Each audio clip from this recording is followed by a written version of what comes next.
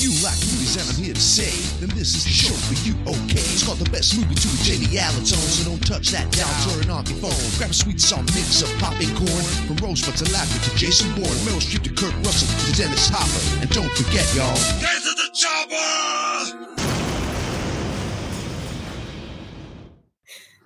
Now we'll just go straight to it. Yeah. Hello and welcome to the Best Movie 2 podcast, the podcast that answers the question, what is the best movie to watch in any given situation? And today we are answering the question, what is the best movie to psychoanalyze if you want to get into the minds and mentality of your actors and characters? And we've got Dr. Natalie Cawley today. Hi, Dr. Natalie. Hello. Thank you for having me. You're welcome. You're our first doctor. Normally it's loser comedians that we've got on here, but you're actually a professional. Well, it's a real privilege, but I hope it's as entertaining. Oh yeah, I mean they're not very good comedians, so don't worry. So what are you a doctor of? So I'm a counselling psychologist, which confuses people really because there's clinical psychologist, forensic psychiatrist, but I do counselling and I do some assessment and stuff. So counselling, that's like if somebody actually needs a psychologist and not just like, I'm feeling a bit glum, I think I need my chakras testing. Yeah, if a psychologist was just recommending that for mental illness, I would be concerned. Oh, yeah. Are you ever tempted, like if you were on a plane and someone was like, we need a doctor, would you be tempted to be like, well, technically? Yeah, all the time. I can't help, but I can ask you how you feel. And you being shot, how does that make you feel? How do you feel about your father in this moment? Hey, do you know, you joke, you recommended me to a therapist once and I made the joke in the first session of saying, oh God, you're probably going to start like, how do you feel about your dad? And they were like, well, how do you feel about your dad? Yeah. I was like, no, I don't. They're like, it's funny you should mention that. Yeah, it's weird that he's in the room with us. Holding your hand. Does he have to pay? I think you sent me to a prostitute. I think that's what it was. Right, movies. So yeah, a lot of time when we get people who are in a profession, like obviously I'm a stand-up, so when we see people do stand-up in movies, we're like, that's not how it works. So those people wouldn't be laughing and clapping; they're normally booing. Well, does that happen if you see like a therapy situation in a movie? Would you be like, God, that is fucking awful information, or can you take yourself out of that and just enjoy the film? Yeah, I think it actually doesn't happen that much in film because I think people find it quite boring. Although it's becoming more popular now, I think. I think the most famous one's probably the one from The Sopranos. Yeah. And didn't she end up having an affair with him in the end? Well, that was what I was going to ask, a follow-up. Do you have to cure the person before you can start sleeping with them? It's recommended. Right. That's chapter 8 is. But I think what The Sopranos allowed it to do is that it's long-form storytelling because it's a TV show, whereas films have to condense it all, don't they? So I think people who just see therapists in movies have this idea that there's always going to be this like one breakthrough moment that changes everything. Yeah, I mean, I don't know if you've seen Good Will Hunting, but that has a moment where Robin Williams just grabs Matt Damon, speaking of sleeping with them, where he just grabs him and tells him that all the problems in his past are not his fault. And it's this amazing scene that probably won Robin Williams the Oscar. But as a therapist, you must be like, no, it takes years and years to break down, like he was an abused kid and he's a genius. Yeah. Or is it just the case that you do just have that one fix-it moment and go, oh, fuck it, you're done? Cured. No, you definitely do have aha moments that are powerful, but like you say, there's not that one thing someone says that just erases all the trauma. But I'm sure they've borrowed that for loads of follow-up films where they make them shout, it's not my fault. It's not, say it loud, it's not my fault. And that's like the cure-all. Whereas are you the opposite, where it's like, this is definitely your fault? Yeah. But same question reverse, actually. I was thinking about this before today. When they show comedy in film and TV, so I don't know if you've seen or heard about the latest Sex and the City, just like that. I know that Big Dies on a Peloton. Yeah. Spoilers for Sex and the City to all the fans. Yeah, ruined it. But if there's there's a stand-up scene in that, and she goes on stage and What, Carrie? Oh no, it's not one of the main characters. Who is it? Oh, it's Che. It's Che. It's a new radio DJ. And they are a stand-up comedian, and they say things and everybody's laughing and cheering, and it's really like bog standard, not funny. And I always think, how do comedians feel watching that? Just jealous, absolutely rage-filled jealousy.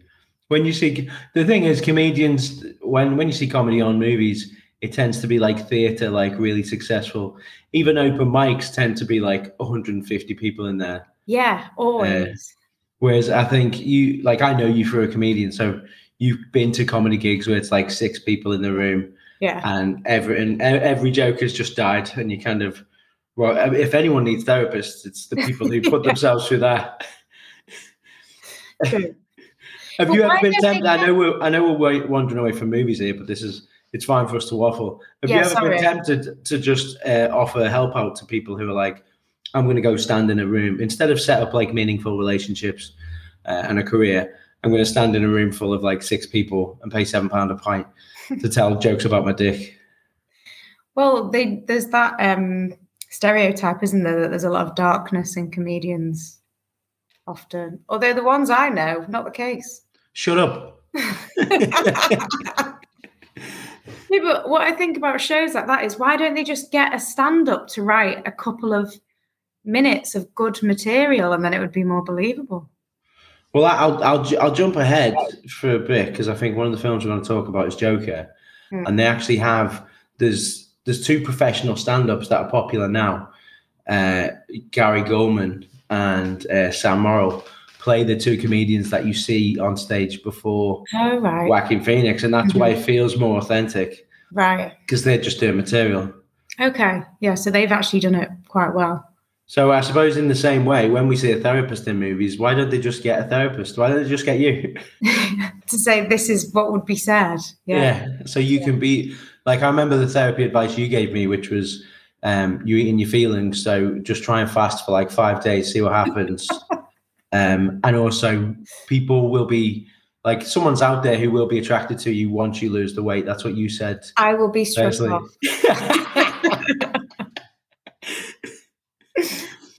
So who's your favourite race to give therapy to? I'm joking. I know you've already told me that off audio. But yeah, I guess can you not just therapy, but just characters in general? When you're watching a film, have you got that like I can fix them mentality? Not I can fix them, but I'm always trying to second guess. I'm always trying to work out what the depth is, or what you'd diagnose them with. I think that's why I like films like Joker, because there's loads of little questions scattered throughout that I think, what is the answer to that? Like, you think the answer is to sit in a cold room smoking a cigarette going, yeah, we've had our budget cut, so fuck off. Yeah, that is a really harsh depiction, because she doesn't listen to him at all, does she? What? Do you mean the therapist, Joker's therapist? That was an easy one. Yeah. So I guess also the depiction of therapists in movies tends to be really negative like that. Like, I know that she represents a whole, she represents the organization of, not the government, but the system. Yeah. So it has to be, if it was that one person who cared about them, they'd be like a stand-up and not a standout, not a representation of that kind of system. So she kind of has to be a prick. Yeah. Because she's the mouthpiece of the system that doesn't care about them. But what I was thinking about in that a little bit deeper is, she says to him, you're on 7 medications. They must be doing something. So my first question is, obviously, what are the 7 medications? But secondly, who's funding that in that city? Because there's clearly not like a National Health Service.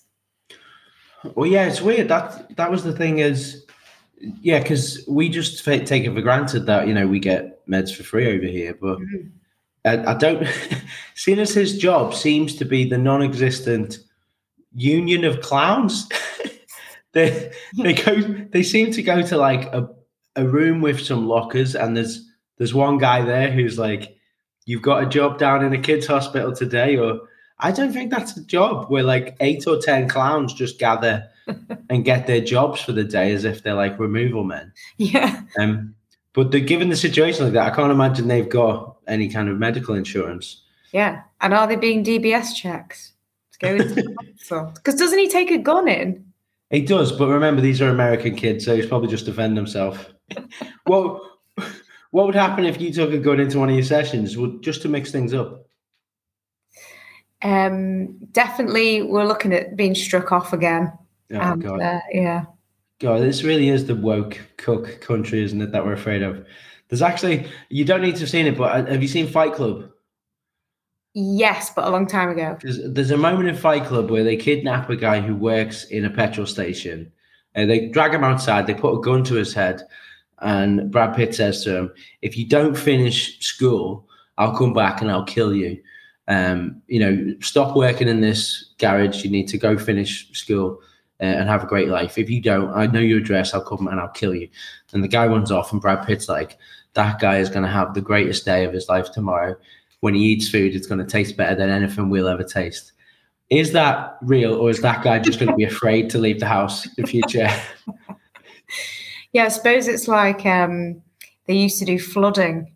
Like if, say, you were really scared of clowns, they'd put you in a caravan full of clowns 24 hours. And then they'd be like, after that, it'll be fine. I think I've had that done to me in Cornwall. I thought you were going to say in Edinburgh. No, I was really, really afraid of my uncles when they were drunk. And I've been put in a room with my uncles when they're drunk in a caravan in Cornwall. He needs to acclimatise. Does that work then, that thing of... It was really popular, I think, in like the 70s or 80s, but now I think people are realising that it can just traumatise people. That's what tends to happen, is there'll be a trend within the therapy world, but they were like, kind of screenwriters won't catch wind of it until about 10 or 15 years later when it's on its way out. Yeah. So we do have that kind of... I'm sure films have had like you're afraid of balloons, so here's a balloon. Yeah. You're afraid of your wife being kidnapped and you being locked in a tower, so here's your wife getting kidnapped. That kind of thing. Yeah. But there's no evidence to prove that that's accurate. No. I mean, when we talked about this podcast, we watched that bonkers Bruce Willis film. What was it called? The Line of... Colour of Night. Yeah. And in that... the lack of research they've done is bonkers. so this is not a well-known film, right? And I'm really proud that you've watched this, because I just told you about it. I wasn't expecting you to go actually watch it, but Bruce Willis plays a therapist in it. He's still very sexy because he's Bruce Willis. He is, yeah. It's early 90s. He's at the height of his powers, so it's mad that he would choose to do this over like the big blockbusters. But I think he just wanted to do like an erotic acting. You're going to be able to act in this. Mm-hmm. But it is shite as well, isn't it? It is terrible. But they have a group therapy session, and they put people with all different views, and they're just like, you'll find some common ground. Well, I think obviously that it's more exciting, isn't it? It's like an escape room. You want the angry one, you want the smart one, you want the sexy one. You don't want everyone to have the exact same affliction, discussing those afflictions. It's like with AA, you put, someone who's on crack, someone who's had booze. Because otherwise the conversations just get boring, don't they? Yeah. You don't want to normalize things or make people feel less alone. You want people to feel like they belong in this chaos. Yeah. And also, if you're hearing like two people who are like, this is my trauma, I was abused, you get into the next one being like, oh, well, I know to you, your one sounds exciting, but we are running down the clock on this session. And are you just going to give us, I was abused again? Come up with a different answer. but in the film, he's a therapist. His best friend is murdered. Mm-hmm. So he decides, and the police are like, we think the murderer is in this group, because all therapists only ever run one group at a time. I assume. So he just works for like 1 hour of the week. Yeah. It's a Monday night as well. So it's America. He's missing Monday Night Football in America. I know there's a difference between American and British, but can you imagine the best friend of a therapist who had been murdered going, I'll take his patients off your hands for you. One of them's murdered my friend as well. Yeah, do worry about that. I'm not too close to it. I mean, is there something would there be something that stepped in going, you have an emotional attachment to this group? Absolutely. No. Yeah, because he could have done harm. And actually, in the very first instance of him taking over the group, he starts crying and talking about his own, how he led a woman to her death. and he makes it up as well. Yeah, so he makes it all about himself. And you've told me before that men crying is one of the most disgusting things possible. Again, and as a therapist, when men cry, you normally roll your eyes, don't you, and be like, "Oh, come on." I've seen you diagnose as giving me the right ick. Is that right? You've diagnosed someone as giving you the right ick. Written that down. So yeah. Open it when you get home. But yeah, no, you're right. Like he's not very professional because the start of the film, he's not a great therapist because someone jumps out the window in front of him, and that's why it's called Color of Night, because he can't see the color red anymore because he sees the color red because it's her blood, and then he's like, oh, that'll remind me of that. Is that a thing that can happen, by the way? I was thinking about this. I don't think it would be as selective. But people there was a really famous case that Freud had where a woman walked in on her dad with a prostitute. And then after that, she went blind, but there was no organic cause for it. She just couldn't see. And it's because she was so traumatized. I don't know if you could go colorblind. I guess the film would be ruined if he went completely blind. Yeah. Because there's a bit where he goes for a bike ride. Just goes off the cliff. Oh, that's it. Oh, also, they're all shagging in the group as well. Which yeah. Again, as a therapist, wouldn't you pick up on that? Yeah, and also that should be one of the ground rules. Because isn't one of them's a sex addict? Yeah. So. And again, all being treated. I think one has been forced into gender reassignment. One's. Obviously, he's crying because someone dropped out a window, and there's a sex addict. So they would go, you're all in one group. Yeah, this will work out fine. Is it like when you start a new job and they just do like breakout spaces and they're like, okay, it'll be more fun if you guys go here because you've been quiet, so we're going to put you with the noisy group. Mix it up, yeah. Would you encourage that group to go out on the lash to kind of let loose? Is one of them a recovering alcoholic? Well, yeah, I think so. Yeah. So maybe not. But I mean, we've talked about this before as well. People who are like recovering from an addiction, you've said it's okay around Christmas time to just dip your toe in. Oh my God! If I get through this, I'm stressed. What would like? Have you seen Silence of the Lambs? Yes. So there's an odd one about that because Hannibal Lecter, we forget, is a therapist himself. Yeah, is he a psychiatrist? He is, yeah. But can you do that without empathy? Can you? Because he's psychotic. He has. Is it psychotic? He has no empathy. He's a cannibal and he's clinically insane. Yeah, he's a psychopath. Yeah. Would you be able to do the job? Would it just be based on books? Because you surely can't read people. Well, I suppose he's very highly intelligent, high functioning, so he could probably pretend that he has emotional empathy by using cognitive empathy. That's what I thought. Yeah. Yeah. So you can be a psychopath and have cognitive empathy. Yeah. But you don't actually, when they do brain scans on them, their brains literally don't light up and respond in the same way that ours would. I've been told that before, that my brain doesn't light up. At all. despite all the substances I had in my 20s. It just goes to kind of like you've left a tractor on, but it's not going anywhere. I think one thing we did want to get into was because horror is a huge genre, and I think that's one where people are affected mentally a lot, that the movies just tend to go, and now we carry on. Your rom-coms are situations that everyone goes through anyway. Stuff like that. Action films, you normally have heightened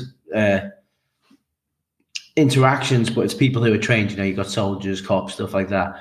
But horrors, especially the slasher genre, people are being put through a lot of mental stress, and in the sequels to them films, they don't tend to be then in therapy, or they tend to just let it either have an unbelievably awful effect, like in the Halloweens, or kind of they feel a bit sad for a bit, but they're okay, like in Scream. Yeah. You see like one moment. In fact, you hardly see any grief in Scream. Yeah. At one point, one of their sisters is the one that's strung up in the garage. Yeah, so it's the cop, Dewey. David Arquette, his sister was literally murdered while he was supposed to be protecting that house as well. Yeah, and they don't even side glance at that. They just move on. Well, maybe he owed her money, and he's like, "Well, I don't have to give her that $20 now. That's all right." Swings around. Realistically, then, what happens to that? And I know you've not probably counseled a group of people attacked by a 1990s slasher, like a serial killer. But as a guest, what would you say? What would you say is the next 10 days and 3 months for those people coming out of that house in Scream? You want it, not only one of your best friend to some, your boyfriend who you just lost your virginity to for Sydney, and he said, "Oh, by the way, I'm the one who killed your mum as well." Yeah. And he's probably in a gay relationship with Stu as well. Absolutely. That's kind of insinuated. Yeah. Picked up on that this time around. The sequel to Scream comes out less than a year later. The turnaround was really quick on that. They're in college. They've gone to college together, Sydney and the funny one, Jamie Kennedy, the one who loves movies. And she's got a new boyfriend as well. Not a site of therapy at all. Well, if you look at Sydney Prescott, her compounded trauma upon trauma it's relentless. She would have certainly complex PTSD. So, well, let's just go, Caroline. Someone's writing a book on her, because let's go through this. She has had her mother murdered, and then wasn't her mother raped and murdered? Her mother was raped and murdered by her boyfriend and her boyfriend's gay lover. And on top of that, her testimony put Cotton Weary in jail incorrectly. So she's made someone lose a whole year of their life. That's on her, because she gave the wrong testimony. Then she starts seeing a new boyfriend. The mum of her old boyfriend shows up along with a new friend in her friend group, and kills her new boyfriend and tries to kill her, and also kills their close friend, Jamie Kennedy. And then in the third one, her half-brother turns up, informs her that all her family has gone at this point. I think her dad's still wandering around, but he's pretty useless. He's pretty, unavailable, isn't he? Yeah, I think, well, if you look at the first one, people are getting murdered probably don't go on a business trip. I don't think. If it's the anniversary of your wife's death, maybe that's how he's coping with it. He's going off for a few drinks. But that alone. But then the third one, her half-brother turns up, says, "You do have a brother, but I'm the one who gave the information to Billy and Stu to murder our mum." And then she has to kill him. The fourth one is her cousin is the murderer. It's Emma Roberts. She writes a book about getting over trauma. Yeah. Comes back to Woodsboro. Her cousin murders a whole bunch of people. And really, that's the closest Sydney's come to dying, I think, is the fourth one. And then I think the fifth one, she just turns up at the end because she's like, she comes back because, spoilers, if you haven't seen the Scream franchise, this is a biggie. David Arquette gets killed. That's a biggie. Wait, have you seen it? Yeah. Oh, because otherwise I've spoiled it for you. But in the 5th one, David Arquette calls her to warn her, like, someone's going around killing. She's out jogging with the kids. No. And she's married to the handsome guy from number 3. Yeah. Is that really, if that's the life that person's lived, are they just in a chair on Prozac at this point? I mean, I would be. I think she's the most resilient person ever to have been imagined. Because, you know, when she goes off to that fortress at one point. And so number 3, she becomes a counsellor for people, and she's completely off. She's off the reserve, and her character arc in that is that she's got a bunch of security and she makes sure all the doors are closed. And at the end, the wind blows the door open and she's like, I'm just going to leave it. Yeah. Which, again, resilience. Probably don't tell women that. That's not the message to women. Don't leave the back door. If your back door's open, no, don't leave it open. But even when she's a recluse and she's got all that safety around her, which is probably a good choice, she's trying to help other people by being a counsellor. But also just re-traumatizing herself. Oh, yeah. Yeah, I've not thought about that. Just listen to some stories about more people being abused and killed. And wouldn't most of her calls come through and someone's like, oh, you know, my husband has, you know, threatened my kids, you'd be like, oh, has he? My boyfriend stabbed me 6 times and, you know, started shagging one of our mates and then told me he killed my mum. But oh, is your husband burnt the toast? I'm sorry to hear about that. I wonder if she asks if the perpetrators are wearing the mask. And if not, it's the wrong line. Well, it's just Ghostface that she helps. Yeah. That would have been an interesting show if Ghostface called and she just kind of talked him through his problems. Yeah. Maybe you don't need to kill people. Yeah. Maybe there's another way.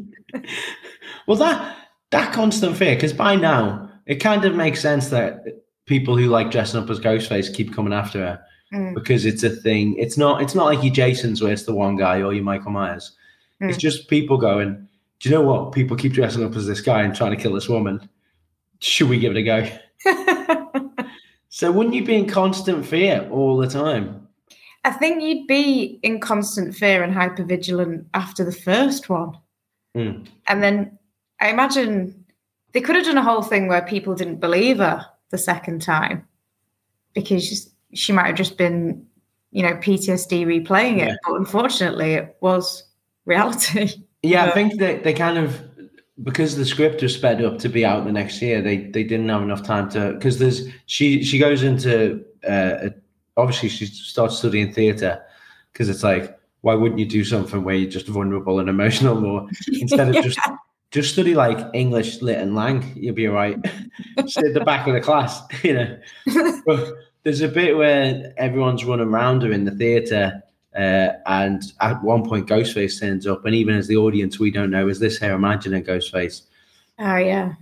But they don't really play with that. I think that would have been more interesting if even while Ghostface is like in front of her getting ready to kill her, she's like, I don't know who this is. So what you're saying is the Scream movie's dog shit? Well, I think the reason it's the most scary is because it's people just doing terrible things to people.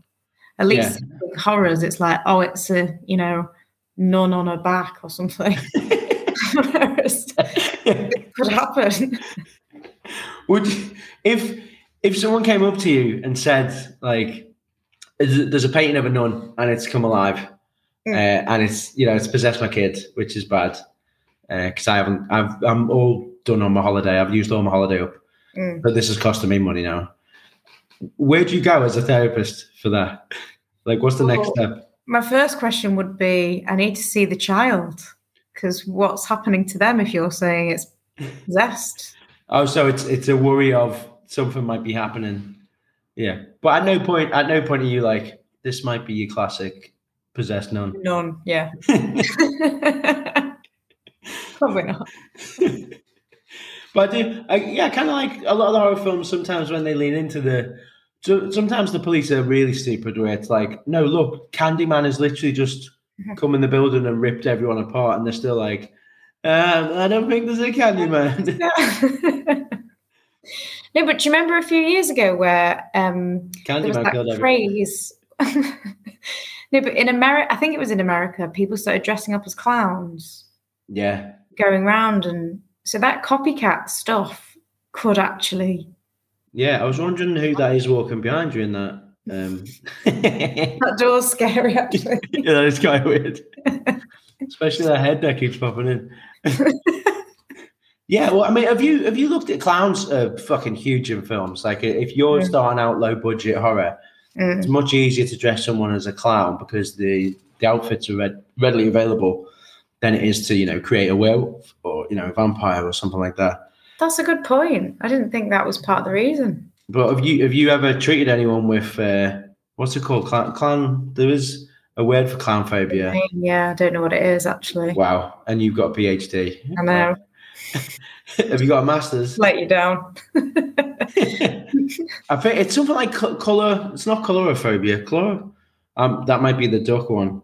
Clownophobia. I know. I've used this against someone because my ex was actually terrified of clowns. Oh, really? Yeah. Did you ever dress as one? Only if I wanted the bed. Yeah. Colorophobia. COLUROPHOBIA. Is like a huge thing as well. Yeah. Which is why It is so successful. I don't know if you've seen any of It. Terrifying. But he's more terrifying as the clown than when he's a huge spider. Why do you know why we're afraid of clowns? Is it? I don't know. My mind goes instantly to a really dark place of childhood and play. Yeah. And how that can be used in a sinister way. Yeah, because the iconography of a clown is of innocence and childhood, but it's not a child dressed as a clown. They use the physical behavior, I guess, of because when you're a child and you learn how to move, a lot of the time you exaggerate it because you're still getting used to those movements, and you're constantly craving attention. Especially as a youngest child. That's why I got into stand up and why I currently have a podcast, Natalie. And you tell I'm constantly craving attention. Not at all. In fact, if I send you some money, can we turn this into a session? Well, yeah. So the clowns they don't act naturally, do they? Because they're often silent as well. Oh, that's a good point as well. Yeah, they don't speak, so you can't really work out what their intentions are. Yeah, and it'd be kind of weirder if you saw a clown over the road looking at you. I don't know what's weirder if you went over and said, "What are you looking at?" and they stayed silent, or they were just like a guy who's like, "Oh no, I'm just chilling." You're right. That'd be more ominous because it'd be like, "Mate, you're dressed as a fucking clown." The lack of awareness would be. Yeah. Yeah. One thing I did want to ask you about, because I think Hollywood gets this wrong quite a bit, is DID, dissociative identity disorder. Yeah. All the time. This is kind of where people have multiple personalities, and a lot of the time they'll have an extra power because of it, or Split's quite bad for this. There's the James McAvoy film where each different personality has even different heart rates, I think, and stuff like that. And they're all aware of each other as well. Yeah. Is that one thing? How common is it? Do you know? I don't know the actual statistics, but it is rare. 1 in 3, probably. Yeah. Yeah. if you're listening to this, you got it.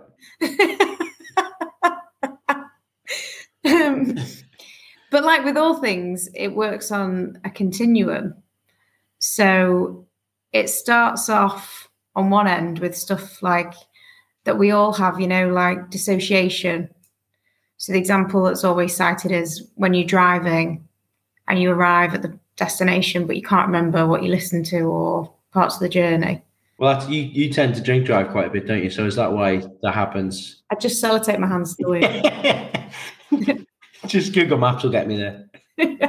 That's what auto drive's for. Yeah. Oh, so that's that is a smaller. Yeah, that's the same. Not the same, but that's what we all experience, and then it can get more and more pervasive. So you can have depersonalization where you feel out of the self, or derealization where you feel out of the world. And then if it gets really serious, that's when you can have DID. But there's two different types. So there's covert, where they have an awareness that they kind of take on different characteristics and stuff, and even feel different things, and their perception changes. Or then people that have overt they're called alters, and they're Catholics. A lot of Catholicism in the DID world. And they don't know what the other alters have done. They have different. They even have like different voices, prosody, tone. Oh, really? I don't think they'd have different heart. I mean, it's possible. I don't know. But I think quite a few of films that show DID, they seem to be aware of each other, and even within the brain, they'll create this like fake brain space where they can converse with each other and kind of plan who's controlling the body this week and who's doing this. Yeah, I'm not sure about that. I thought it was more that they weren't aware of the other alters' actions. Well, there's one. It's played for laughs, but there's a Jim Carrey comedy called Me, Myself, and Irene. Oh yeah. And he creates a split personality to protect himself. Mm-hmm. And is that kind of something that the mind would be likely to do? Say you've gone through a massive trauma. So in this case, it's that his fiance cheats on him or his wife cheats on him on their wedding night, and then gives birth to 3 kids that clearly aren't his, and then she leaves with someone else, and it's all played for laughs. Yeah. But then he snaps because he's very mild-mannered and he takes everything. He snaps, and the new personality is one that is kind of a prick to everyone, rude, but has been designed to stand up for the Jim Carrey character. Is that because that's kind of created with a purpose? It's like the brain went, I need this. Yeah. Is that likely to happen, or is it more just and now I've created a guy, but he's an artist and it's got nothing to do with the desires of kind of what I needed. It's just that was a branch. Yeah, it's usually preservation. So it's a big risk factor would be pervasive trauma. I mean, that would be very late onset, that one adult trauma could trigger DID. But yeah, like the brain will, dissociative amnesia, people split off from traumas that have happened to them and they can't remember them. Oh, I see them just, shaking the blame. Amnesia, weak. Oh, I can't remember. Well, there's those people that have like other families, and some of them, it's obviously dissociative amnesia, but some of them... some of that, that's just a guy on Tinder who's like, oh my God, I completely forgot. It's DID. I've never treated DID actually, but I've had people pretend. Oh, really? Yeah. So would this be people who've been sent through the courts then, or? I've never had it as like a defense, but I've had it in people that malingerers, so people that present as though they have mental illness when they don't. Oh, that's a great insult. Oh, Jamie, can you come round? I'm actually feeling really depressed. I know that you're just a malingerer. Okay, so don't recommend saying that to people. You're not going to ruin my Saturday night because you're a fucking No, my nan's died. Shut up, you malingerer. What a great new insult to unlock. Actually started for Christmas. I guess that's something you have to be on the lookout all the time. And they do kind of, especially villains in movies, tend to fall back on that as well, don't they? Where they're like, oh, no, I didn't know what I was doing. Or I mean, in Scream 5, that's actually the younger girl out of the 2 killers. She goes, well, no, I was radicalized on the internet. And she kind of fakes that it was all him. Oh, really? I don't remember that bit. Wow. Yeah, because you got the boyfriend is the kind of the killer who is obsessed with movies. But it's also the other girl. And as they're about to shoot her, she's like, no, I was radicalized. She tries to pass off all the blame. And that was just a weak way of me circling it back to movies because I was getting really excited at calling people malingerers. One of the Allertons is going to be called a malingerer over Christmas dinner, aren't they? Oh, not just one. They're getting it in their Christmas card. Thanks for holding me back, you fucking malingerers. You mentioned like amnesia there for a sec. I would like the Bourne Identity, right? So Hollywood obviously loves amnesia because it's instant drama. Yeah. But I don't know, do they accurately reflect amnesia of you can keep all your skills? Like he's a spy and he's like, I don't know my name. I don't know if I wank with my left or my right hand, but I can tell you that like outside there's probably a gun in there. I know that this guy weighs 200 pounds. I know that is that a thing that happens, or is amnesia more, there's a big chunk of everything gone? It does depend, but there is semantic memory versus episodic memory. So like people with dementia might not remember specific facts, but they'll remember like an old dance routine or something because it's a different part of the memory. So actually, some of that's pretty accurate. So you can check if they've not got dementia by making them dance and calling them a malingerer. I don't know what she's doing. You haven't got fucking dementia. Because amnesia tends to, in movies, because you have to have a happy ending, it tends to be jarred back. Like the memories tend to come flooding back from like either revisiting the place that a trauma happened, or they'll see something that is similar to. Is it more a case of it takes years, or it might never come back, or can that happen where it's, I think Jason Bourne, he just remembered the fella that he was meant to go shoot, and it's like, I remember everything. Yeah. I'd say again, it would take time. If it was from trauma, then you'd have to do a lot of reprocessing to be able to bring it back. Is that just therapists trying to make more money though, where they're like, no, you need 10 more seconds. Yeah. And my friend also needs to see you as well because they're getting a new car. Yeah.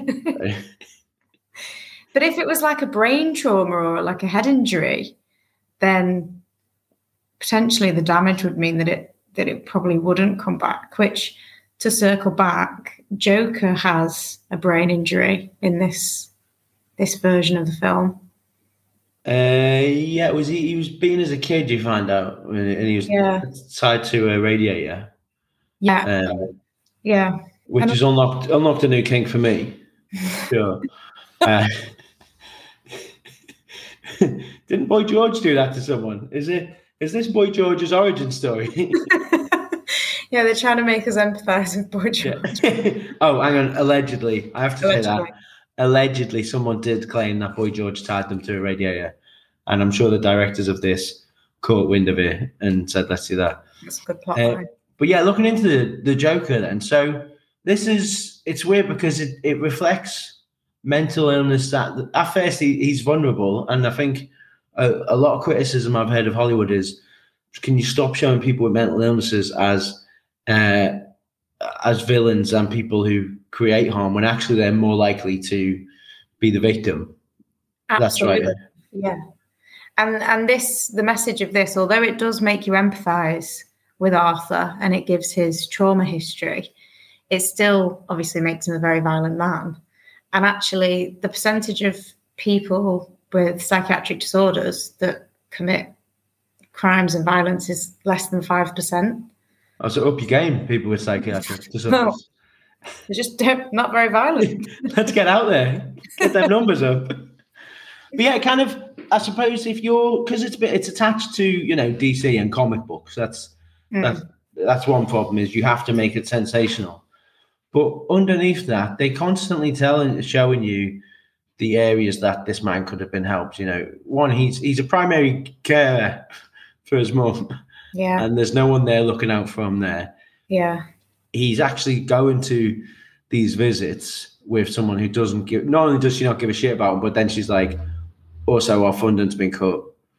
So see you never. Yeah. Whereas at least in the UK, it'd be like, funding's been cut, but we've set up a phone number, and if you call this on a Wednesday at 5 a.m, there might be someone in. I don't think we'd just have we've gone from all this help to none. Yeah, see you.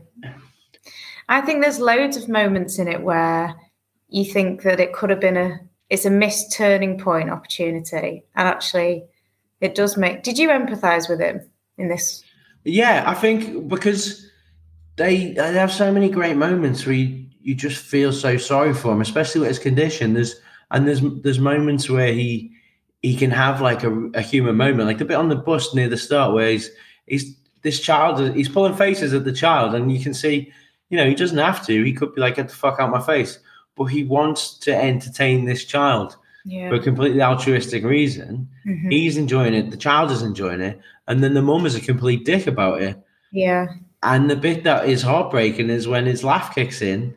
Mm-hmm. And I mean, Joaquin Phoenix is great in it because you can see someone who is trying to stop that laughter, and the act of trying to stop it is making it worse, which you see that with kind of tics and people with, all kinds of physical issues where just trying to get it to stop makes it even worse. Yeah. And is that a real thing that can happen at the laugh? Yeah. That he has? Yeah, it's called pseudobulbar affect. Oh. And it means, he has a brain injury, and I think that speaks to the level of abuse, physical abuse he probably had as a child. And he's obviously pushed that down, hasn't he? Because in his mind, his mum's always looked after him. He's severely delusional anyway, which they show you at the start that he's at Robert De Niro's show, and he brings him down and he hugs him and he says he's proud of him. Which again, male comedian. So I was watching like, God, that'd be nice. He says something like, or in his fantasy, he says something like, I wish I had a kid like you. Or something. Yeah, I wish. Yeah, something like that. Yeah. So they kind of, it's not a subtle movie. No. Because they show you, do you know, the one thing, because obviously they set up that he has all these delusions. I actually thought it was really weak of them when they show that he's made up that relationship with ZZ Beats, the girlfriend. And then they do the stupid Fight Club bit of like re-showing them scenes where she's not there. Yeah. In case the dum-dums are like, wait, what happened? It's like, no, you should have understood that. Yeah, like, I see what you mean. From the off, when she knocks at his door and says, you're really funny, Arthur, anyone with half a brain would go, this is not real. What's happening now? But it's almost more heartbreaking to watch back all those moments that weren't real.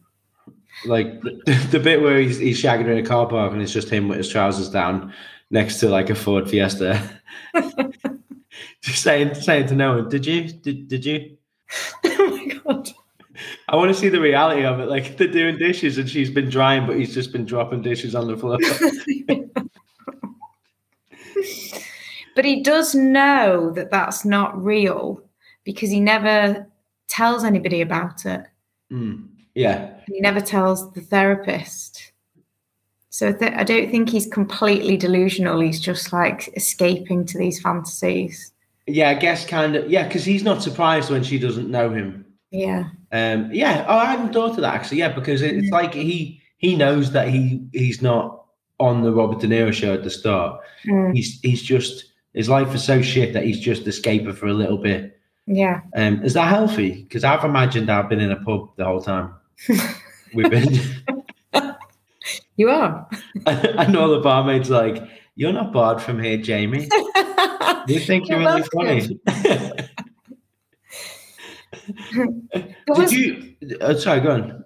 There was a point where I was watching it this time and I thought, is all of it in his imagination? Because when right at the end, just before he shoots Murray, he starts saying that I killed those 3 people. And you can see a guy in the background going like this, cut, but the cameras keep rolling. And you just thought, somebody was admitting to murder on Graham Norton. They'd cut the live stream. But then I think that's too... Greg Davies would be there like, oh, this is awkward, isn't it? Well, I think you can read it all as is any of it real? And you could even I do like films where you go, oh, what is real and not? Because they show him saying he was happier in the hospital towards the start, and then they cut to him banging his head in the hospital. And the very last scene is him running around killing people in the hospital with blood on his feet. And it could just be this whole thing has been him in one escape from the hospital. Yeah. And there's definitely, they play with, because maybe they do the Zazie Beetz thing to go, this is obviously made up. So the stuff, because you never really know. You know, the guy who gives him the gun, the other clown. Yeah. They kind of suggest that he didn't give him that gun at all. And when you look at their relationship, why would he give? Yeah, why would he? And it's more realistic that he has gone to him and asked for a gun instead, and he said no, and he's got the gun from somewhere else. And then he shows up and says, they show up because his mum died, and you're like, oh, well, that's weird. Why would he be empathetic towards him? But actually, he wants information about what has he been lying to him about the police. So that's kind of more muddled. That's more, you have to kind of work out, well, what's true there? Yeah. Is he even fat, that guy? Is the other guy even short?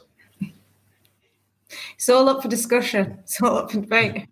Well, I think the argument to it not taking place, the TV stuff not taking place, is surely the little fella would have gone to the police straight away.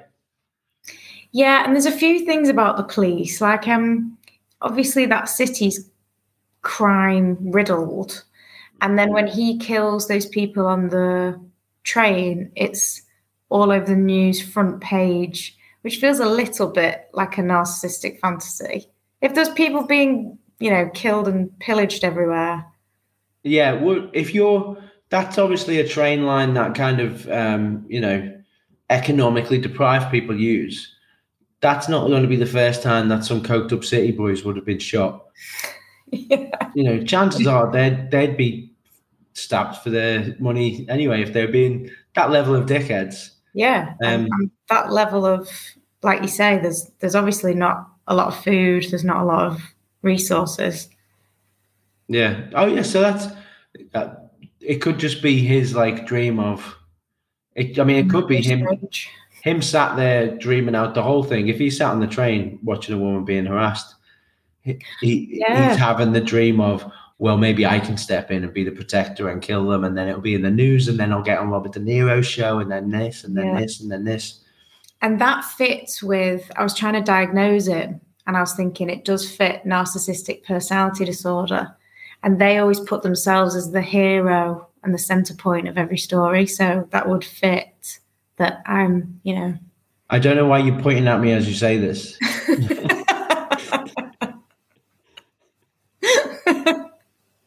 This is weird. Is this why you insisted we cover this? Yeah, we must do a film with somebody that's. Okay, so yeah, that makes sense. That it would be a lot of it is in his dream, because especially the cops turning up. I guess if you've committed a crime, or even if you dreamed of committing a crime, you also dream about getting past the cops, but they're onto you. But yeah. Actually, especially in 1981, it'd make no sense for the police to be questioning him about them murders. They're busy. Yeah, very busy. Oh, good point. All right, so is that kind of what you're saying is probably the best film right now for us to psychoanalyze? I think so. Yeah. All right. In that case, then we're gonna test it against some questions just to see if this really is the best film. Okay. This is I don't know if you've heard about this, but this is the rigorous test that films have to go for. It was invented by Freud. Yeah, Greg Freud. Mm-hmm. Gregory Freud, the lesser known. Yeah, he thought it was all about having sex with your dad, not your mum. That was the thing.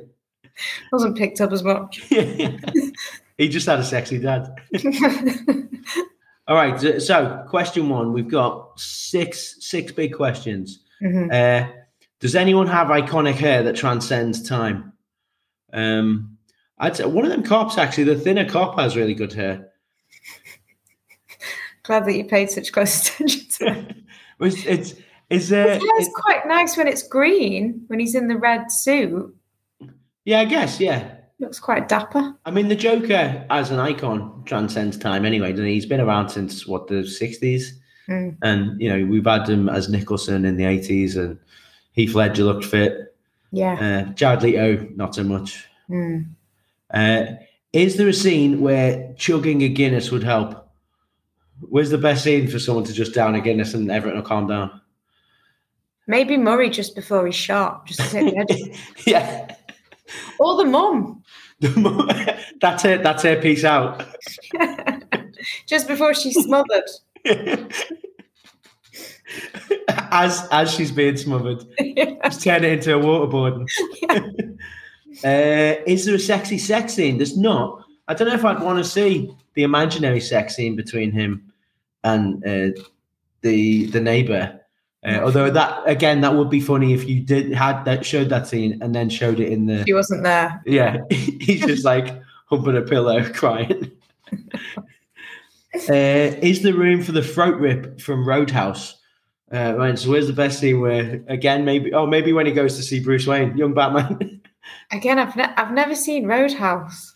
So Roadhouse, all you need to know is that there's a scene where Patrick Swayze rips a man's throat out with his bare hands. Yeah, so the whole film they've been building up to this. It's like a rumor. People have been like, "I heard he ripped a guy's throat out," and like, "Nah, that didn't happen. That didn't." And then when he's fighting the main guy at the end, he just rips his throat out. Okay. PG. So where would you put it? I don't know if that would be out of place because there's so much violence. It's violent, but it's not. It kind of. I think that's why it got compared to Scorsese. It's very quick acts of very strong violence. Yeah, isn't it? It's not like throughout the film, which kind of creates that feeling that there could be violence at any point. Kind of like point. Thank you. I did study film, that you know. Yeah, I know. Yeah. Sorry, Dr. Nat. Where'd be a good throat rip? Maybe just when the police are chasing them down the stairs. I'm still thinking of the mum. Could the mum rip someone's throat out? Like maybe they brought her the wrong food order. She just loses it. When he goes to see the guy at the hospital and he won't give him the files. There you go. Oh yeah. Brian Tyree Henry. He's a great actor, but it's just a little cameo. I want my files. Boom, throat rip. All right, good. Now, hopefully, I know what your answer is for this. Is there an absolute banger in it? What's a great song? Now, this caused some controversy, this movie, because do you remember what he was dancing to on the stairs?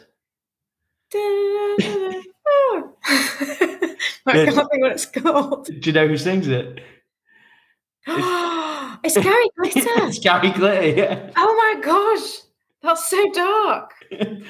Yeah, so in the publicity, they were like, "Oh no, we didn't know that it was," but they obviously they knew it was done on purpose to push, because this made $1 billion. You know, this was really, really successful, and it was because of all that controversy of like, if young men go see this, they'll go out and start killing each other because there's never been a violent movie before.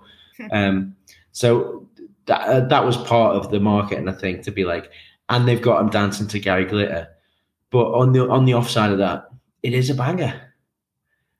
Yeah, but I didn't even put that together. That is... Yeah, it's grim, isn't it? Statement, yeah. I mean, you got Send in the Clowns. Yeah, I was just thinking that. Which is a good one. The Gary Glitter song.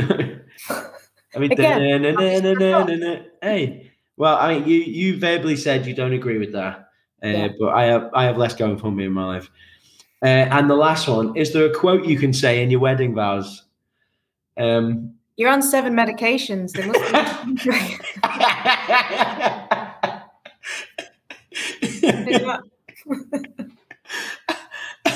I had 2.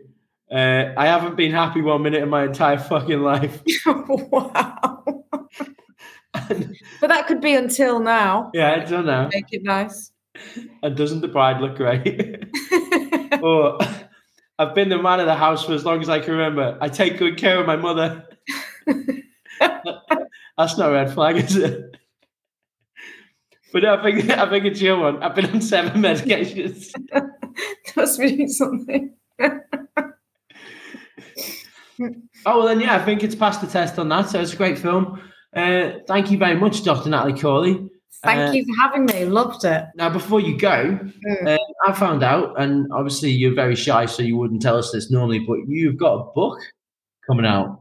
Yes, I do. Do you want to tell us? And just to let you know, and I want to say hello to our new listeners in India, Kenya, and Mexico. Hi, guys. And also hello to Rosie, who I met at a house party last week, who also listens to the podcast. Hello, Rosie, who did tell me I don't know much about films, but I do like the podcast. Well, there you go. So hi, Rosie. Non-film fans. So what's the book about? What's it called? It's called Just About Coping, a real-life drama from the psychotherapist's chair. Oh. So it covers 10 years of me training to become a psychotherapist in the NHS, and then the memoir bit is my chaotic traumas and associated weird things that I've done. 2 years of you following your real ambition, you've become an ice cream van driver. That's correct, yeah. That would be cool. Yeah, therapy from an ice cream van. Write that down. Yeah. What's your problem? I've got type 2 diabetes. Oh, maybe I'll take these hundreds of thousands back. Oh, that's exciting. When's the book out? July 2024 on the 25th. July 24th, but it's on the 25th. So we're going to queue up at Waterstones, like when the Harry Potter book came out. Yeah, ready for it. Just be me and you there, banging on the glass. And you've said before about J.K. Rowling, who wrote the Harry Potter books. You actually have a lot of common with it, and you do not a lot of her beliefs. No, that's exciting. It's really exciting. So, do you know if you can pre-order that? I know sometimes you don't find out information about that, but you can't at the moment. But if you go to nataliecawley.com, you can sign up to my mailing list. All right, that's Natalie Cawley, CAWLEY.com. Yeah, not .co.uk, not .org, because that's the organisation. Mm-hmm. Do sign up to the mailing list. Please do. And every week you send out a different problem that someone can fake having to escape like conversations. Is that right? Yes. Yeah. So we'll be doing chorophobia next week, the fear of clowns. And we'll be covering how calling everyone malingerers has gone at the Allerton Christmas table. Oh, look at this fucking malingerer over here. Thank you for the plug. I appreciate it. You're welcome. Thank you for coming on. I loved it. Thanks for having me. We'll get you back on with some more issues that people have in film. Thanks very much, Dr. Nat. Thank you, Jamie. Bye. Bye.